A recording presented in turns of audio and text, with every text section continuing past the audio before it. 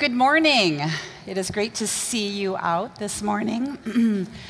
So it was a sunny day, and for me, I reflected back on spring break because I went to someplace warm, and I know there are a lot of trips that went to warm places. And so we want to highlight just the immersion trips and some of the experiences that different ways that we saw God work. And I think the best way to do that is to have you hear it from students. So I want to introduce you to two senior students. And the first one is Rachel White. And so Rachel has a little fan club here. She went on the Texas trip. And she is a senior. And tell us a little bit more about yourself. Yeah. So, hello, my name is Rachel Wightman. I am a senior from St. Charles, Illinois, and I study sociology. I have a minor in ministry, graduating in May, and I am an intern for Young Lives, something I'm really passionate about. It's a ministry that works with teen moms, so yeah. Great, thanks. Mm-hmm. And then Isaac Braak, who is a senior. He led the Orlando trip. So tell us a little bit about yourself, too. I did. I'm a senior from Grand Haven, Michigan. I'm double majoring in public accounting and business, and I'm a proud member of Hope Men's Soccer. Mm-hmm. Yeah, great soccer player, I'm going to add. So great. Thank you for both sharing. And in addition, I want to just say that I've known both of these students over 4 years. So I think I'm crying. But more than stories or great trips or what a person does, I think it's important to have character. And I see that in both of you guys. So that is just been a joy, and want to acknowledge that in both of you guys. So we had 10 trips, 10 different locations, teams of many of you that went out during our spring break. We mentioned 2, but I have to mention the 8 other ones. So we went by train, plane, we loaded up in vans, and so there was a Cali trip, a Chicago trip, a Denver trip, a DR trip, a New Orleans, Mandeville, Mobay, and Nashville. Over the last weeks, I've heard several stories just kind of erupt, and even as in our campus ministry, we are so encouraged to hear the stories of how you have seen God work in these different communities. Even this morning, Paul Boersma came in and said, I just met with a couple people, and you guys heard this. And we love to be encouraged by your stories, and even if it's through each other on our staff. And I will tell you, no names are mentioned. It is just, we continue to encourage even each other how God is working in you and through you. And so I want you to hear just a little synopsis, and we're not highlighting the Orlando, Texas trip. These stories could be told really from many of the trips, because I continue to hear how community gets built among you as well as in that community. And so I'm going to start out with Rachel. I'm going to ask you, actually, I'm going to go back to Isaac because we have a pattern here. Isaac led, as you heard, the trip to Orlando. And so I want you to kind of talk about how you saw God work in Cayley Square. Yeah, so in Orlando, we actually had an opportunity to work at a couple different sites, but at each site, I definitely saw God working through people. So Dave Cool was our adult leader for the Orlando trip, and he had all the connections down there. He actually connected us to a lady named Yvette.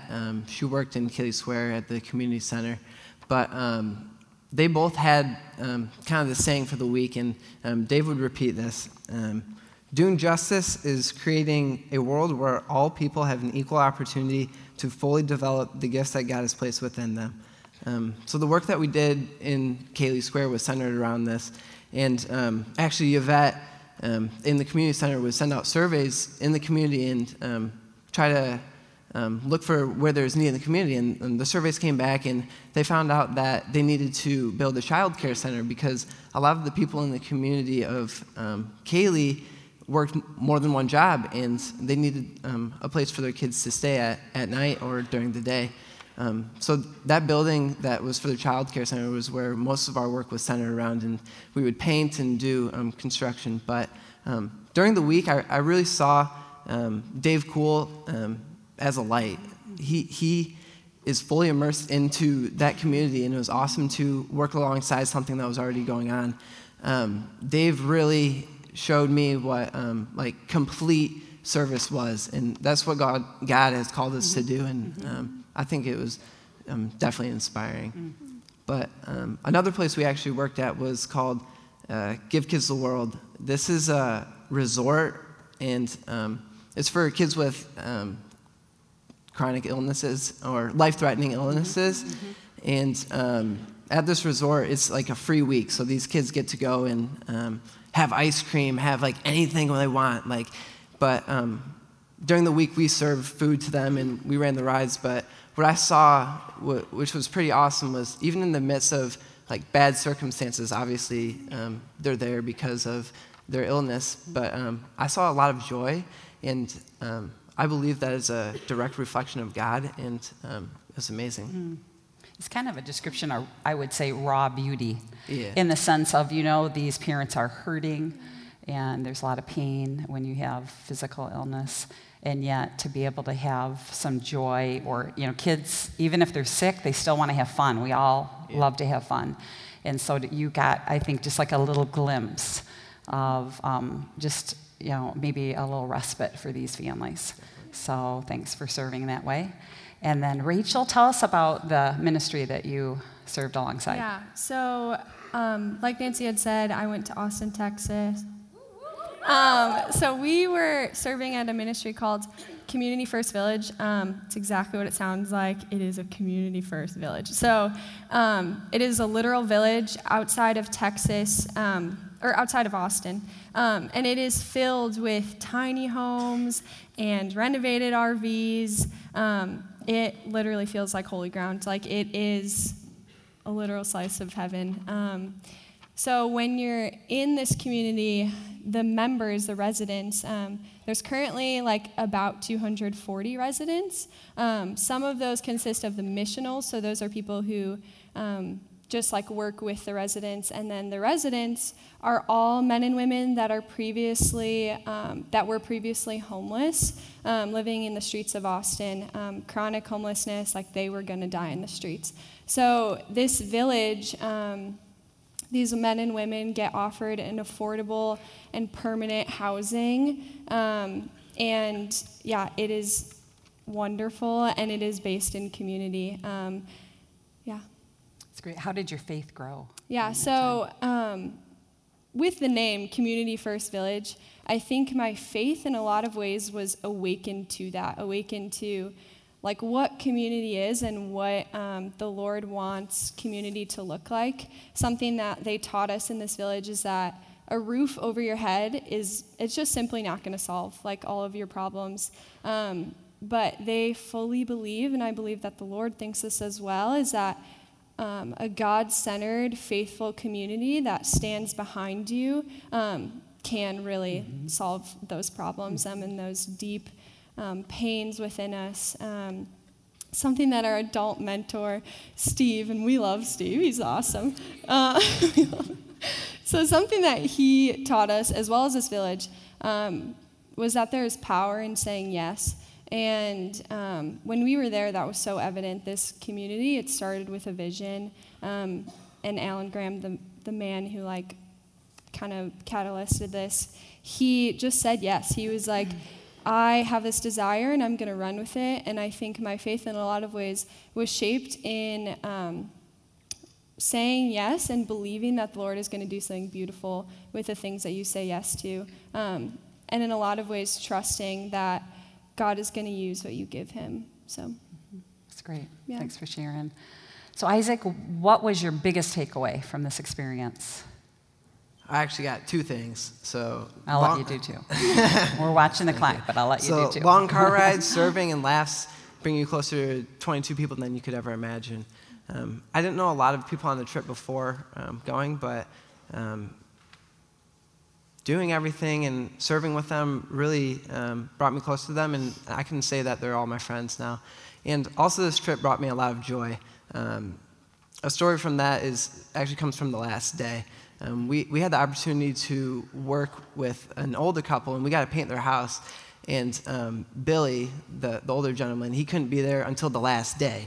And when we were serving, the very first couple minutes of the day, I go up to him and I'm like, "Hey, Billy, can we have a paintbrush? We're low and we got to finish this house." And he's like, yeah. And he's like a really slow-moving man, but he goes back to his shed, comes out, brings the paintbrush, and I'm like, "Okay, that's good. Like we're fine." And then throughout the entire day, he would go back to his shed and bring out something random for us, and we'd be like, "Thanks, Billy, this is awesome, but I don't need it." But it was like awesome to see like the joy in his face, like that we were helping, and we were helping him do something that he couldn't get up on the ladder, but he could help us with the stuff he brought us, and that was pretty amazing. That's neat. That's really neat. So I continued to hear through these stories, and I know you heard too, that the community that was built, you went down to 22 different people, and I know one of the leaders, Emily, and she led the Chicago trip, and she met our dear friend, they're both seniors now, Maddie, and relationships do get developed out of this. And we love to see that, and we love to just enter in to see what God is doing in the different communities. And our desire is for this 1 week to not be like a camp experience, but that we can take things away and enter back into hope, or you're, as seniors, entering into your vocation, that you're going to carry out what you learned. And one of the verses, Hebrews 10:23-24, "Let us hold unswervingly to the hope we profess. For he who promised is faithful, and let us consider how we may spur one another on into love and good deeds." And we got to see people that are living in faith, their good deeds, and we have opportunities, and we're called to do that as Christian, not to earn God's favor, not for anything for us, but totally for God's glory. And that's what we want, is for the name of Christ to be just spread throughout the world. And it was in the communities already. God is doing a great work, and we were just privileged to get a little peek at that. So I'm going to formally dismiss you. We do have a little slideshow that we've developed for you to leave upon, or if you don't have a class, you can sit and listen. So blessings, go live for Jesus.